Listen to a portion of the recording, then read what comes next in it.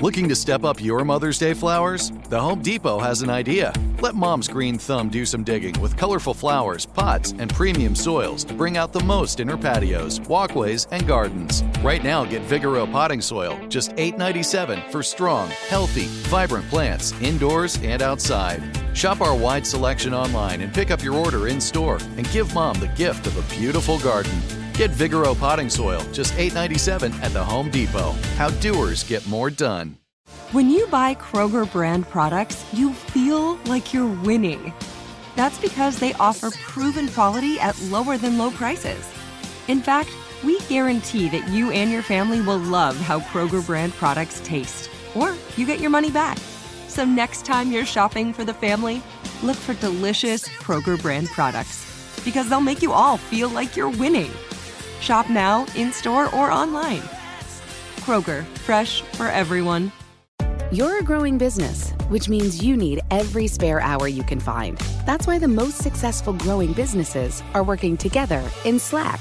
Slack is where work happens, with all your people, data, and information in one AI-powered place. Start a call instantly in huddles and ditch cumbersome calendar invites. Or build an automation with Workflow Builder to take routine tasks off your plate. No coding required. Grow your business in Slack. Visit slack.com to get started. Go behind the wheel, under the hood, and beyond with Car Stuff from HowStuffWorks.com. Hi, and welcome to Car Stuff. I'm Scott. And I'm Ben. We are joined, as always, with our super producer, Noel Nuclear Brown. Good one. I like Intercontinental. Oh, yeah. That's good. So, from those two clues... How can we pass this one up? How about Noel Ballistic Brown? Oh, that's good. Yeah. Noel, did you hear that? Do you like that one? That might be the best one of the year so far. We're at the end of the year. We got 2 thumbs up. Yeah, I'm glad that we got a good nickname finally in the beginning of the podcast. You're right here at the end of the year as well. Right here. Oh, well, okay. Gives us something to shoot for next year. Mm-hmm. See, Intercontinental, Ballistic, Nuclear, Shoot For. All of these are really cool names. Peacekeeper. Mm-hmm. That's a heck of a nickname. So this is completely unrelated, Scott, and ladies and gentlemen, but I met a friend of a friend that I used to know in high school. Guess what name he goes by? I can't even begin Snakebite. Snakebite. What 80s movie did this guy walk out of? He goes by Snakebite. He is a grown man. And everybody calls him just that, not his real name. I'm sure people still call him Justin. Well, I see why he's going with Snakebite. No, I'm just kidding. That's fine. Justin's a fine name. I'm kind of like a little bit envious, you know. Snakebite. That is a cool name to have. That's like almost as cool as T-Bone. You gotta have your wits about you to pull off T-Bone. You know what I mean? I guess so, yeah. You better do something these nicknames, man. I'm glad we started this a long, long time ago. So our listeners are accustomed to this kind of talk at the beginning of the podcast. But, right. Yeah, we gotta work on stepping up our game for next year. Maybe we gotta, like, every one of them should be as good as, like, Ballistic or T-Bone or Snakebite or something like that. Yes. And we can keep a list of the top ones later. Big dreams. But we're talking about nicknames here because this is one of my favorite things about military projects. I don't know if you've noticed it, Scott, but every time I read about something that the U.S. military has done, and our military stands head and shoulders above other militaries when it comes to this, we have this love of cool, can I say this on the family show? Badass nicknames and designations for stuff. And then there's someone in the Pentagon. I've always wondered if it's just like one guy in the Pentagon whose job is to make cool acronyms.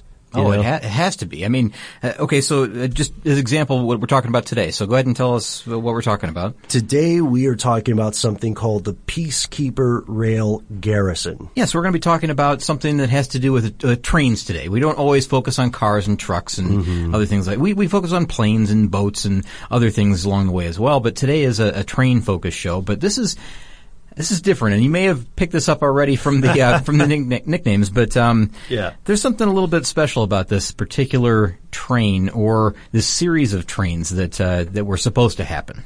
Yeah, and let's go ahead and paint the picture here. So the U.S. has an extensive rail network, and at some point, many of the things that you purchase have been transported to your area via cargo ship and then rail. I can give you some numbers if you'd like. I'd love to hear some numbers. All right, so these are pretty current. These are from the U.S. freight and railroad industry, or the U.S. freight railroad industry. The number of freight railroads, so railroad systems in the United States, 575. Freight railroad miles, 138,524, and that's accurate as of 2016. So almost 140,000 miles of rail out there all across the United States.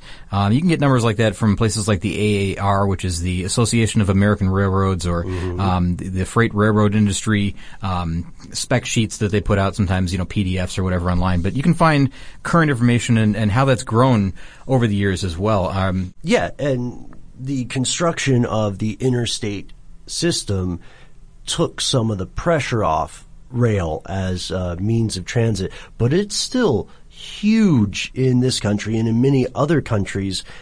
And one thing that makes it, one thing that differentiates it perhaps from the paved roads and the asphalt, is that not everybody can drive, quote unquote, drive on the rail. So it's a little bit more of a closed system, right?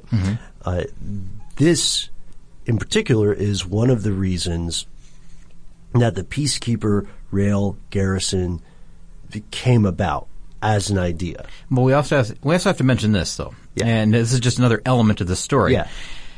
At the time we're talking about, this is the end of the Cold War with the Soviet Union, between the United States and the Soviet Union. Mid-'80s. Now this is something that's been going on since 1947, all the way through. I think it ended around 1991, and that date is critical in the story, the 1991 date. But when this came about was right in the middle of the Reagan administration. Yeah, and I think it's around 1986, wasn't it, when the idea was first kind of thrown out there? Very close, very close. It's December 1986. And so the idea was, and here's the main thrust of this whole podcast, is that this would be a railroad-based system for deploying Peacekeeper intercontinental ballistic missiles. So you could deploy these all over the United States. Yep. And, keep them in motion. So hopefully keep, the enemy guessing. Where are they?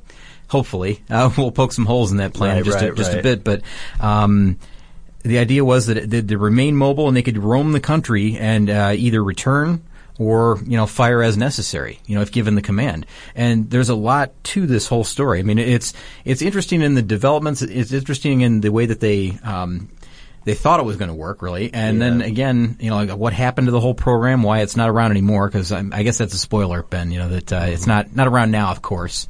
But there's also there were some flaws in this program right from the beginning as well, and we'll discuss those too at some point in the podcast. But man, where do you want to start on this? Because there's so much to this. It's really interesting, fascinating. Yeah. All right. Well, let's start at the beginning, or let's continue, because you are correct. December 19th, 1986, that's when the White House announces that then President Reagan has given the green light for this. The reason the rail garrison would be called the Peacekeeper Rail Garrison is because of the type of missile it would be carrying, which was originally referred to as an MX, as we've mentioned. And what the idea, what the thing was actually supposed to be or proposed to be, would be 50 train-based missile launchers. Yeah, these would be on 25 separate trains, 2 missiles per train, and we'll just, can I describe the train? Yeah, please. All right, so the train would consist of 2 locomotives, 2 cars for housing security forces, which was kind of like a modified boxcar, 2 launchers, each holding a single missile. And, oh, by the way, we'll talk about the car itself in just a moment, but those are incredible rail cars. Those are also modified boxcar that we'll talk about, a refrigerator car.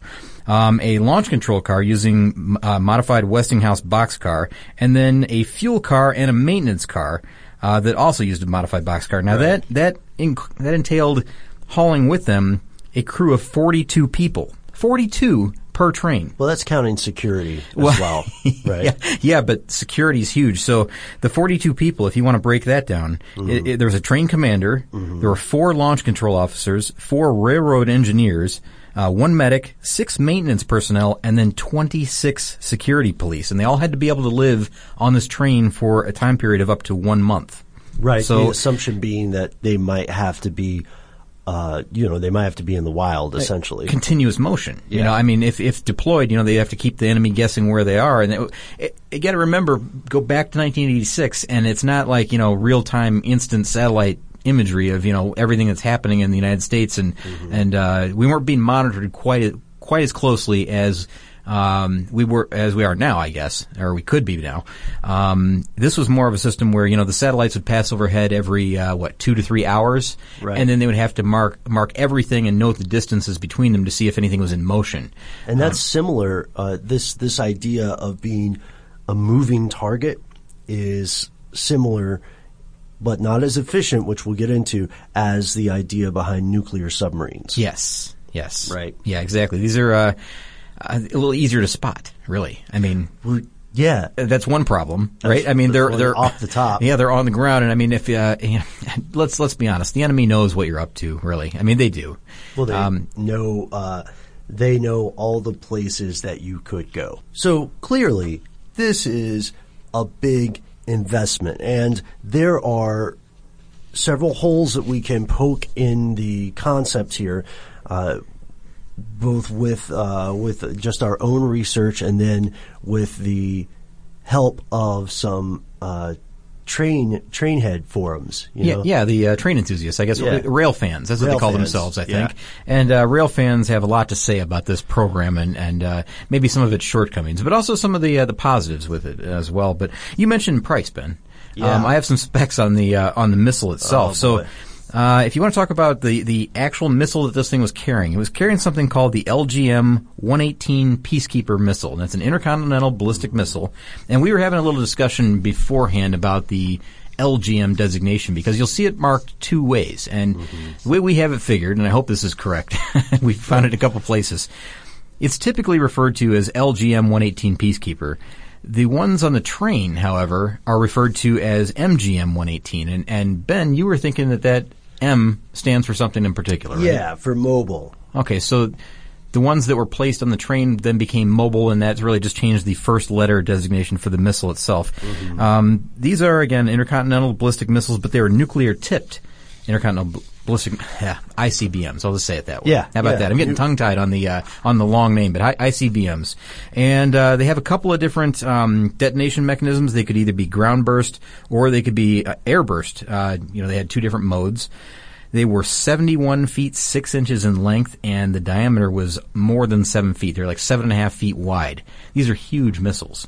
So before I get into the numbers on this thing, I have to point out this photo that we've seen of this. Yeah, you, Scott, you snagged a pretty fascinating photo. If you check out the Peacekeeper Rail Garrison online in an image search, the first thing you'll see is a fairly lonely-looking modified boxcar and a fairly normal, average-looking one. Yeah. But the problem, well, click on that photo, though. Right. And that's where this becomes apparent, because you think, that's not really, it's just a train car. It's a red train car. It's on a small piece of track that's out in the middle of a field. What gives? Yeah, really. So I clicked on that photo and enlarged it, and I realized about, made it much larger on the screen, about midway down that boxcar, there is somebody standing in front of it, but in the small photo, you can't even see that person. It's like a speck. Right. So let's talk a little bit about the specs. So the length of the box cars that would be holding the Peacekeepers would be 87 feet long,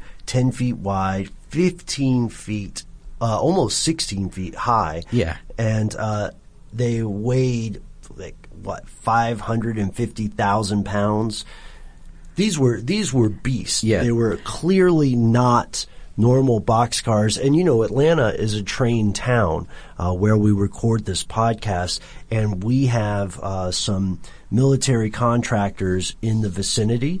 So up Interstate 75, which runs through Atlanta, you'll find Lockheed plants. Mm-hmm. And every so often along the rails, not necessarily always from Lockheed, sometimes from some military bases down south and stuff, you can see the trains running by with armored vehicles, military vehicles on there, components for aircraft.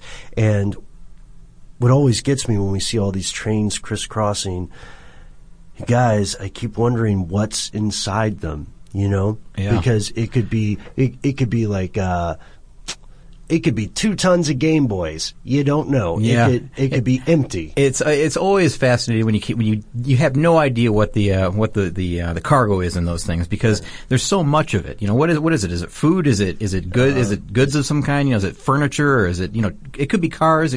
Cars are usually evident. Yeah. But it's just like wheat. Could be anything. I mean, but then you look at like something like this, and you see this cutaway where they reveal the inside. It's kind of like an artist rendering of what this would look like, as kind of like a ghosted image of what it would look like inside the boxcar. Pretty incredible. Now that car, I mean, it's just enormous in size. I mean, it dwarfs other rail cars, it seems. All right, so we were talking about the specs of this missile, right? And there's a couple more things before we get to the cost per missile, which always blows me away. It's amazing.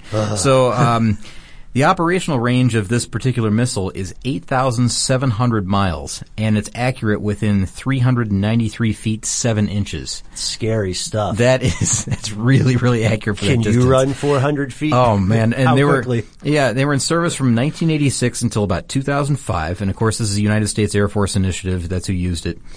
All right, here we go. Cost per missile. In 1986, the cost per missile was approximately $70 million, and they were going to purchase 50 of these for this railway initiative. This thing. Let's keep in mind that rolls in R&D cost as well, right? Yeah, of course. That's so each missile then becomes a $70 million purchase for the military.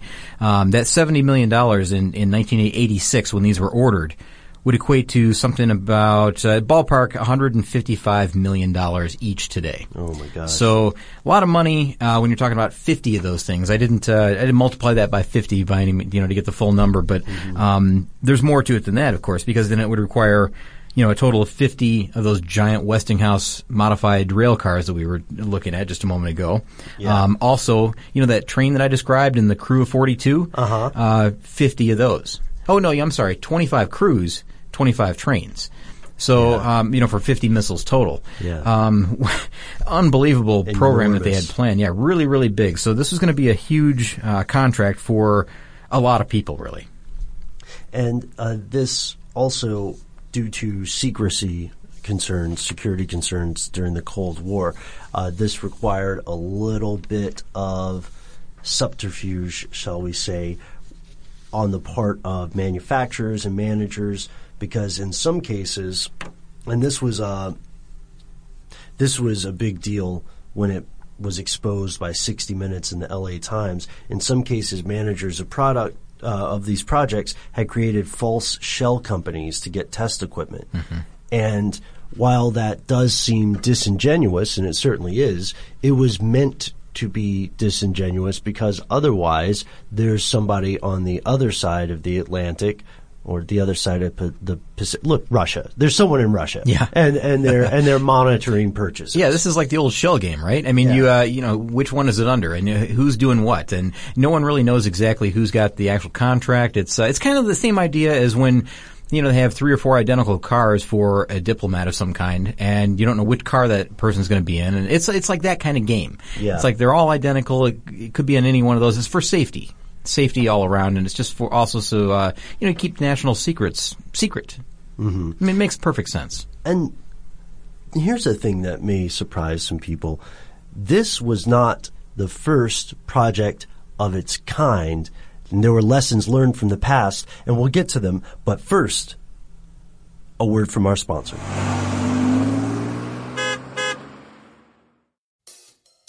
If you use paper, you're a human. But if you choose paper, you're a papertarian. Someone who lives a paper-based lifestyle because it has a positive impact on the planet. And also because it's the easiest choice you'll make all day. Seriously. It's as easy as reaching for boxed instead of bottled water. It's as easy as opting for beauty products that come in paper packaging. It's as easy as grabbing eggs in a cardboard container. And that's all in one trip to the grocery store, which, if we're being honest, you were planning to go to anyway. But paper isn't just an easy choice. Papertarians know that it's the smart choice, too. Because paper comes from trees, a renewable and sustainably managed resource. And paper products are designed to be recycled. In fact, when you choose products that come in paper-based packaging, those fibers can go on to be recycled up to 7 times. So why wouldn't you go papertarian? I'll wait. Learn more at howlifeunfolds.com/papertarian. You're a growing business, which means you need every spare hour you can find. That's why the most successful growing businesses are working together in Slack.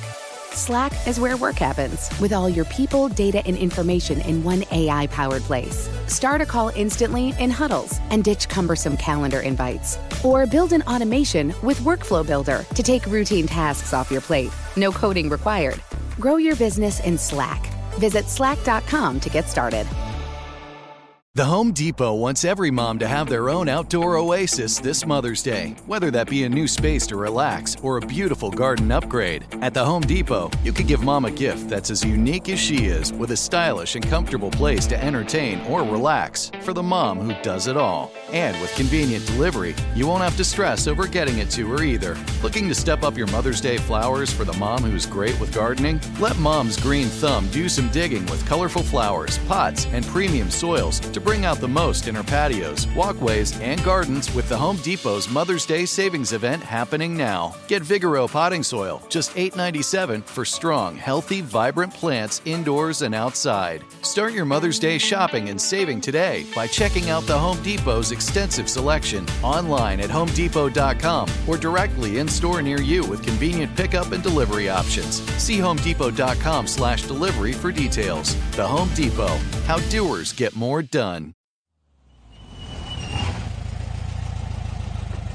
And we're back. And Ben, just a moment ago, you were teasing us a little bit with, the idea that this might not be the first time the military had placed missiles on a train. Absolutely. You are right, Scott. They were taking some lessons from the Minuteman Mobility Test Train. This was a Cold War train, also built for Strategic Air Command testing before they launched Minuteman missiles on rail, or that was their plan at least.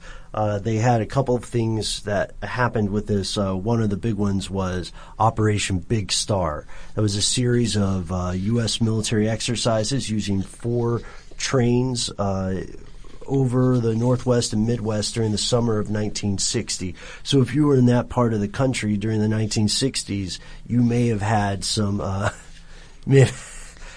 exciting things rolling by you in secret. And I like that idea. Yeah. I mean, like you said before, you just have no idea what's in those rail cars when they pass by. Yeah, no idea. And so, despite these earlier demonstrations of the idea, it didn't really take. The Peacekeeper got pretty far. After several years of development, the U.S. Air Force finally received a prototype. Right, in 1990, that's when the prototype was delivered from the U.S. Air Force to Vandenberg Air Force Base in California. Mm-hmm. And then from there, the car was sent to a transportation test center in Pueblo, Colorado. And then for further testing to the Association of American Railroads, where they have kind of a test track set up. Yeah, and here's what they planned to do. They planned to roll this on the test track, see if there were any problems, first with just the nuts and bolts of it, right? How does a modified rail of this, or how does modified rail stock of this sort function? Is everything copacetic on that front? And let's pretend there's not going to be a nuclear warhead in here. And then something, many people will say it was wonderful, happened. the Cold War ended. Yeah. In 1991. Well, of course it'll. It's wonderful, but the problem was the timing with this. So here we are. We've got, 2 examples of this that were built. The plan was to build another 23. I mean, again, it's good that all of this ended. I mean, let's Sure. put it that way. It really is. But the problem was the timing was just horrible on it. I mean, this is a war that had been going on since 1947, as we said. Here it is, 1991, and suddenly it abruptly ends. And of course, I mean, clearly it wasn't expected to end back in 1986 when all this was kind of gearing up, I suppose, when they were ordering, the contracts and all that. But glad it happened. So in 1991, that's basically the end. That's when the Soviet Union falls. And there's no longer need for this. So what are you going to do with, you've got this one prototype test car. They had 2, but I think one of them, I don't know if it exists. It just doesn't exist anymore. The other one was put on display in Dayton, Ohio, at the Wright-Patterson Air Force Base in Dayton, Ohio, starting in 1994. But they took those missiles. They had 2 missiles as well, right, that were formerly MGM missiles, as we mentioned before, and they moved them into some silos like any other standard ICBM would be. Yeah, and once they put them there, the program, got scrapped, and that's fortunate for history, right? Yeah. But it's also fortunate for some practical reasons, and this goes into our, I guess, myth busting. Our skepticism regarding this project. Yeah, and you know what? Let's talk about that in just a moment after we have one more word from our sponsor.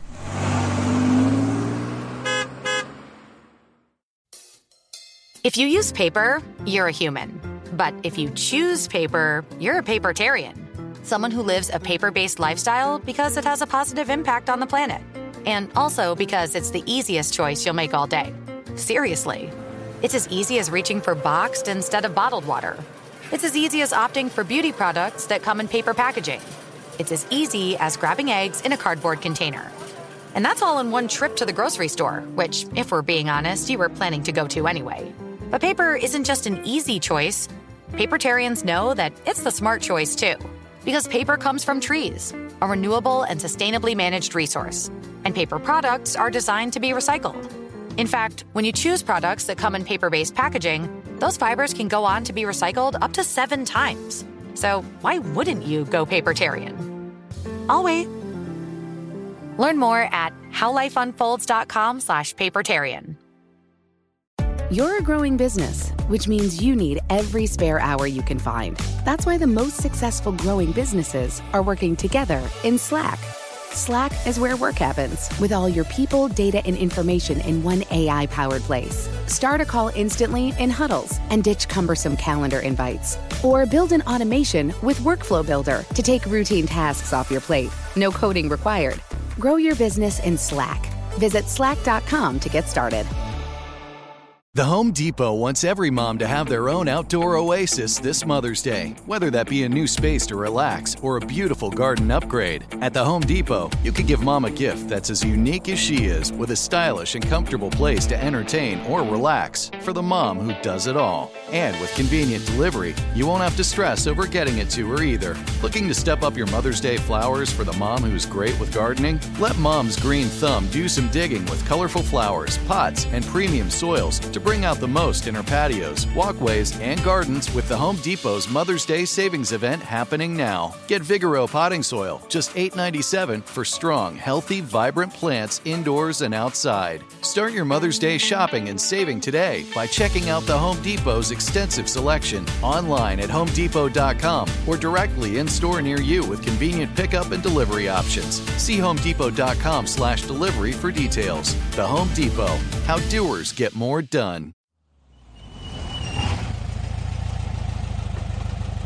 And we are back. Scott Benjamin, Scotty B. Lay it on me. lay it on me and the rest of our listeners here.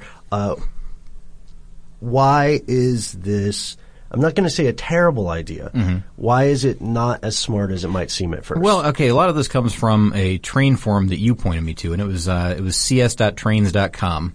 And, this forum that's discussing, I guess, just this in particular, this peacekeeper garrison, and some of the thought processes that they go through are different than somebody who's not really a rail fan would have. So they understand what it takes, to rebuild rail after it's damaged, and they understand the limitations of the I guess traveling on rail, and they understand the whole system more than us. Like, what it would take to keep this thing on the road for a month with this type of payload. Right. And they have a different thought process than a lot of us do. So it was interesting to read through those.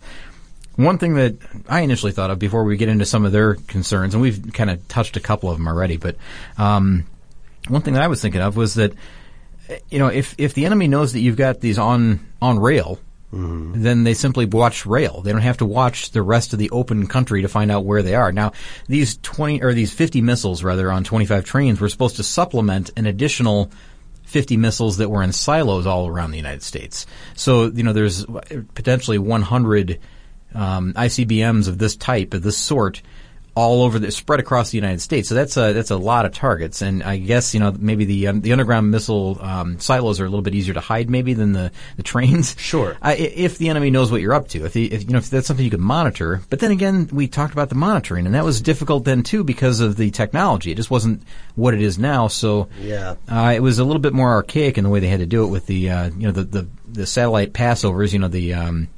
The occasional spotting. Yeah, with the taking reconnaissance photos as they passed over, but that was only good every 2 or 3 hours or whatever it was, as they passed overhead, or how often it was. I can't remember the interval.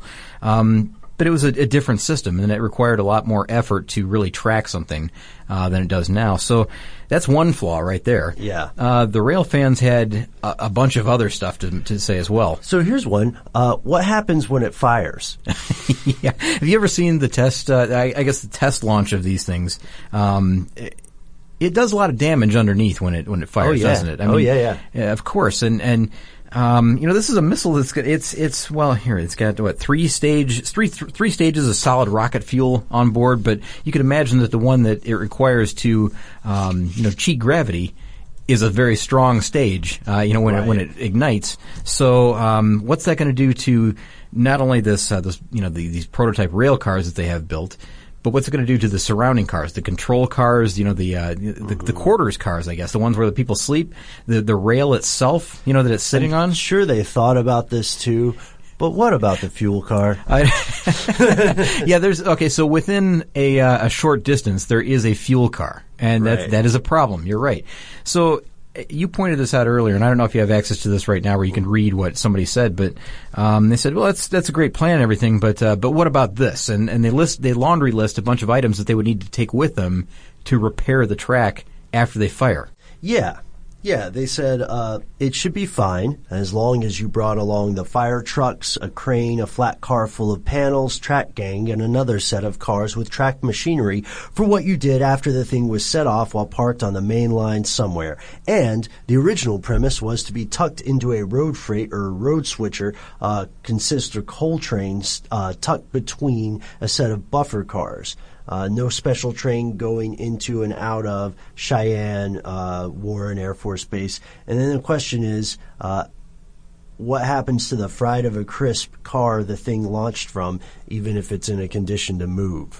You know what I mean? It seems like you would just knock it over, recouple the train wherever you can, and get back to the base. But the problem was the track itself would be. I mean, this thing, it's a violent thing when this launches. Yes. Very violent and very hot, and it would melt and it would cause a lot of issues with the track itself. So you would have to replace a segment of the train track.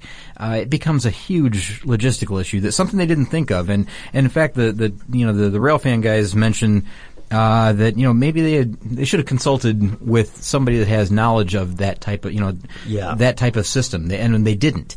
They clearly didn't. There were a lot of problems that, in addition to that, there were more problems as well, right? Yeah, I want to point out though that they were thinking of these as single-use throwaways, and this was not. This was primarily a defensive measure rather than an aggressive measure. Okay. So this is, I understand. So it's fired in response to a first strike. Yeah, right? It's more to hide them. Its first purpose is to hide these missiles, get all the eggs out of one basket. Yeah. Smart move, right? Smart move. That is a smart move, and I guess you could deploy them via road, sure, but then there's the same issues, I guess. The same thing with are the road systems in fair enough condition for them to travel. There's always going to be an issue with when you're trying to deploy something like this. Like, how are you going to make sure that it gets to where it's supposed to go? You can't really ensure that. And I guess one thing that somebody would say right away, almost to every comment, you could respond this way. You've got bigger problems if you're launching nuclear missiles at another nation. Right. You got bigger problems than what's happening with that, 200 yards of track or whatever.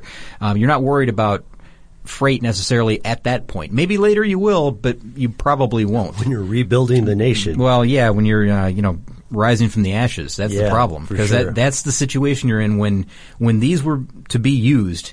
Like, if they're launched, that's kind of a doomsday scenario. Yeah, and I know that sounds a little dramatic, but it's absolutely accurate. This is how you have to plan for these That's things. not dramatic. Back then, it was always a real possibility, a real threat.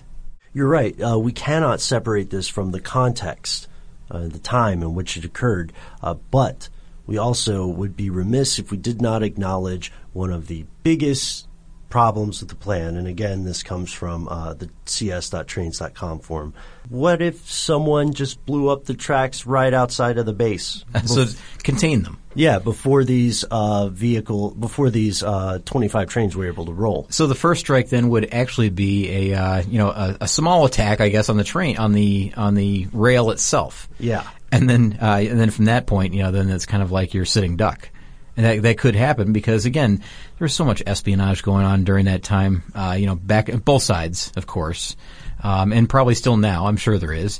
That somebody knows what's going on at all times. There's really not a lot of secrets. You think you're keeping secrets, but there's not really a lot of secrets. Not too many secrets. And these are awful big things to keep secret. A train, as I've described, is tough to keep secret. It really is. I mean, I understand there's other things that you can, keep contained and maybe, keep a lid on, but the 25 trains like this, that's a tough thing. That's a tough thing to, keep under your hat.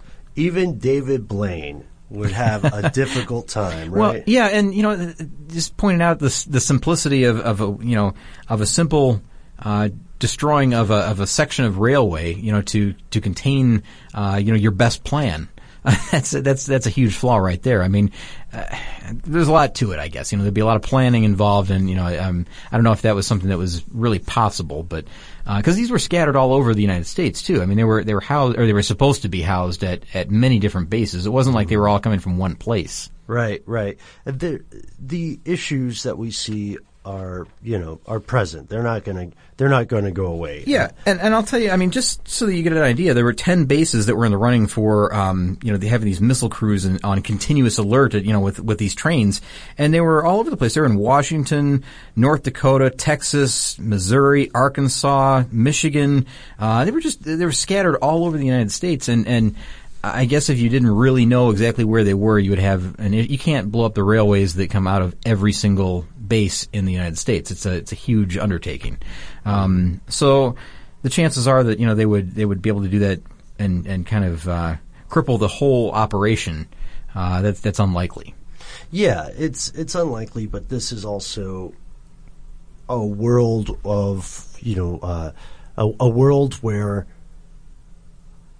a tiny likelihood of a massive catastrophe is worth planning for. Yeah, sure. And everything that we're talking about, because of this timing, this awful timing, is all what ifs. I mean, it never really came to fruition, outside of the prototype and I think one other, which I still don't know where that second car went. Thank God. I think a lot of people who don't have earlier experience with it, I think a lot of people would be surprised by how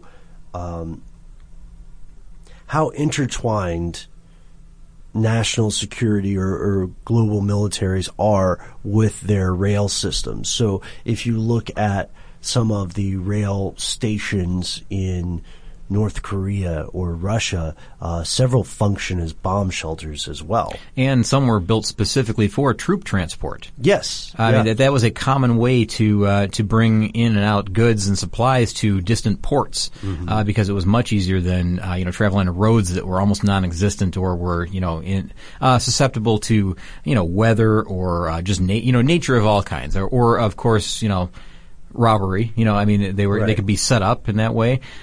Railway, I guess, same way, but it's it's just an efficient, quick way to get stuff in and out of a distant location, a remote location. Would you ever be a train conductor?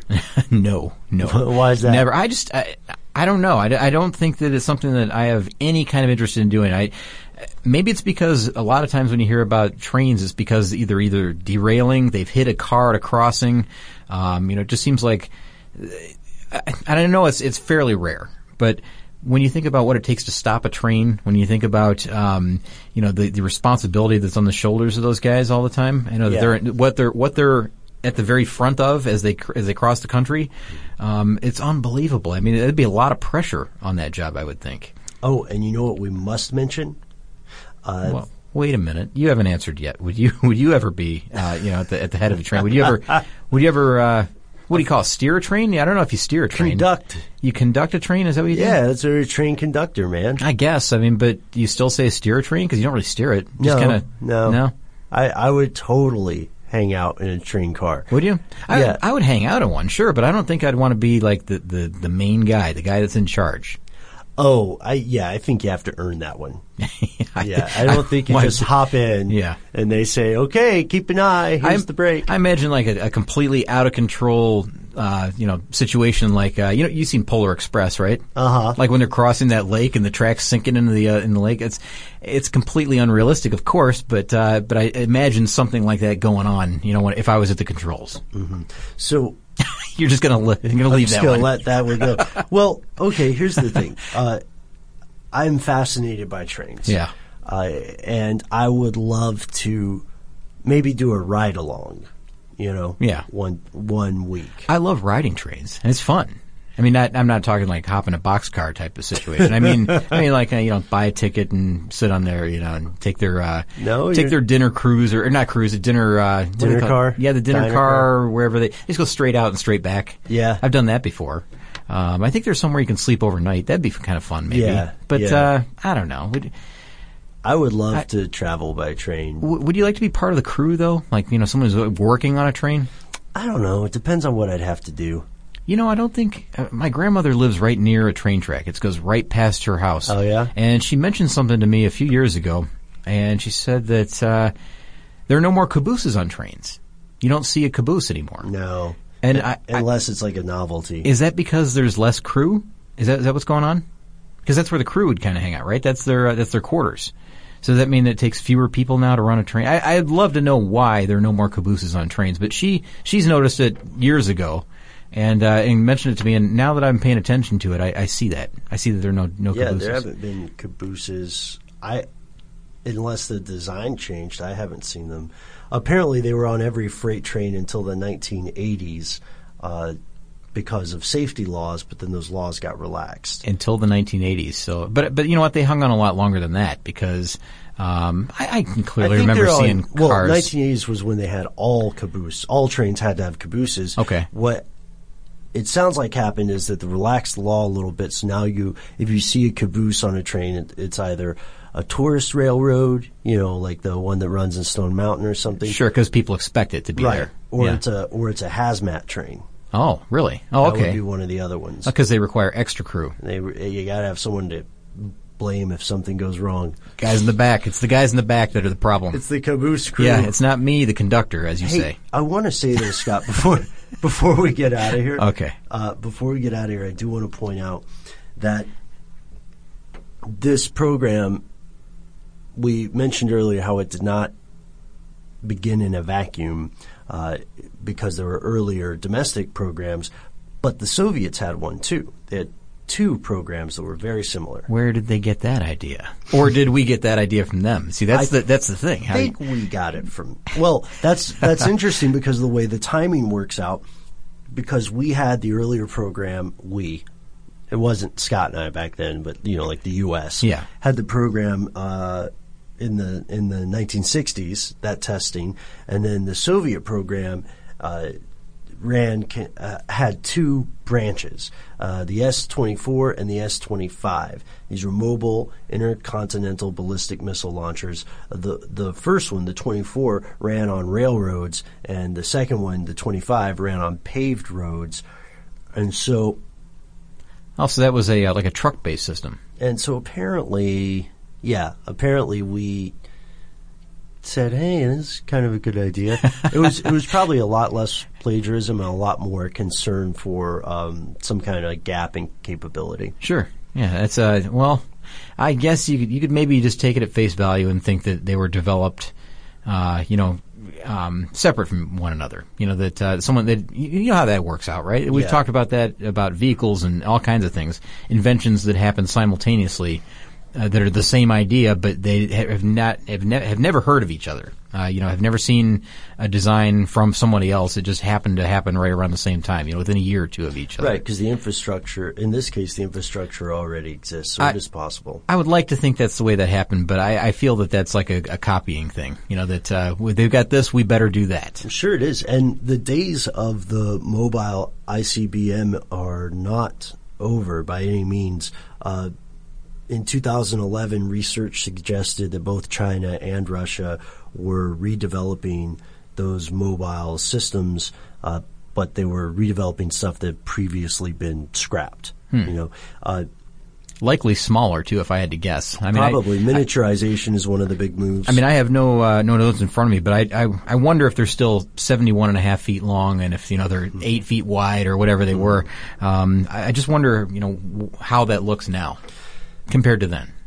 Here's the thing, though. If the U.S. Air Force were to get involved with a similar program, a study by the RAND think tank said that new systems of this sort would very likely cost almost 2 times, perhaps even 3 times more than just using what we already have. Wow. This kind of development's expensive, so I would be surprised if at this point we saw those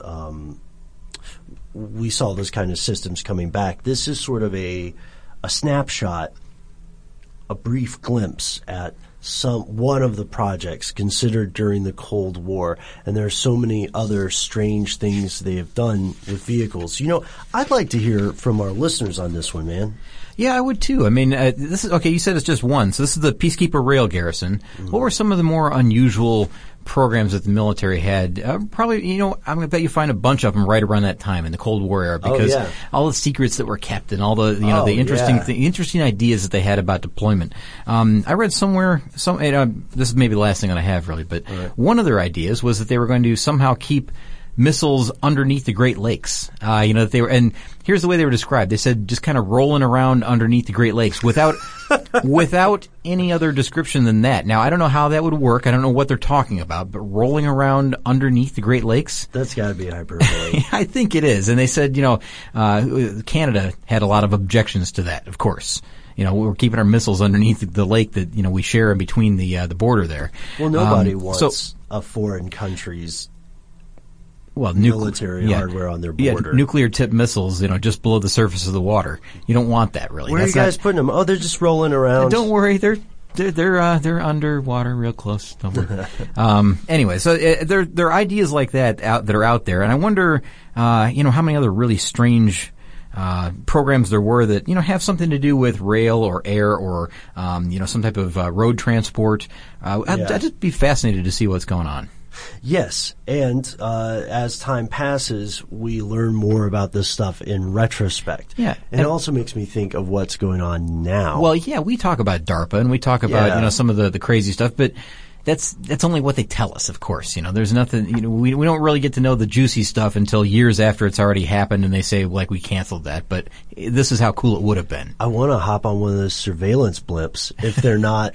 I think some may be unmanned, but is this the one that? Okay, this is the one that they were talking about using for the Olympics. Is that the one? They could take images of the whole city and you could zoom in. Oh, for Rio de Janeiro? Is that what you're talking about? That's definitely one of them. Okay. But there are others that are apparently at very, very high altitudes. Oh, man. Okay, we've got a lot to talk about. I've been trying to hop in that Goodyear blimp. You see the one rolling around the city? Yeah. For like 6 months now.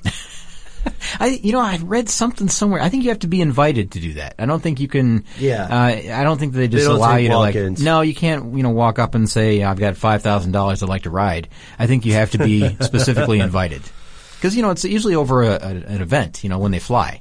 Yeah. Unless they're transporting. I would love to do it. Yeah. Okay. Well, noted. Just putting that out there. It's out there in the ether now. If there's a blimp tycoon. If there's someone with Goodyear And Ben would love to have a ride. How about the MetLife blimp? Would you like to ride in that one, or just any blimp in particular, or does it have to be the Goodyear blimp? It's got to be the good. No, I'm kidding. Any blimp? Are you kidding? Any port in a storm? Well, I mean, but yeah, that's kind of that's like the iconic one, right? Well, okay, absolutely nothing to do with the Peacekeeper Rail Garrison, but Scott, I will confess to you, my favorite airship scene is, of course, from Indiana Jones, where they're attempting to escape Germany. Yeah. And they're turning it around. Mm-hmm. I kind of want to do the Indiana Jones thing, which I know they won't let me do because I would destroy the ship. You should ask. Yeah, who knows? They probably get that all the time. They might have an old one laying around, like that they're just like, why don't you take them out in old number 6 over there? I don't think... I doubt that there is a throwaway blimp. But you know what? Dare to dream. Yeah, it could be like the clunker on the lot, Yeah, right. Well, while we go off to see if we can hitch a ride on a blimp or destroy one to reenact an Indiana Jones film, you can check out some of our earlier podcasts, all of which are available at carstuffshow.com. We've done some stuff on locomotives in the past. We've done a little bit on rail racing as well. So you can check those out for free. You can also find Scott and I on Facebook and Twitter, where we are CarStuff HSW. And if you have a suggestion for something we should cover in an upcoming show, something you think your fellow listeners would like to know, or if you have some personal experience with the world of rail. Or can you arrange that blimp ride? Or you can arrange a blimp ride. We'd love to hear from you. You can write to us directly. We are carstuff@howstuffworks.com.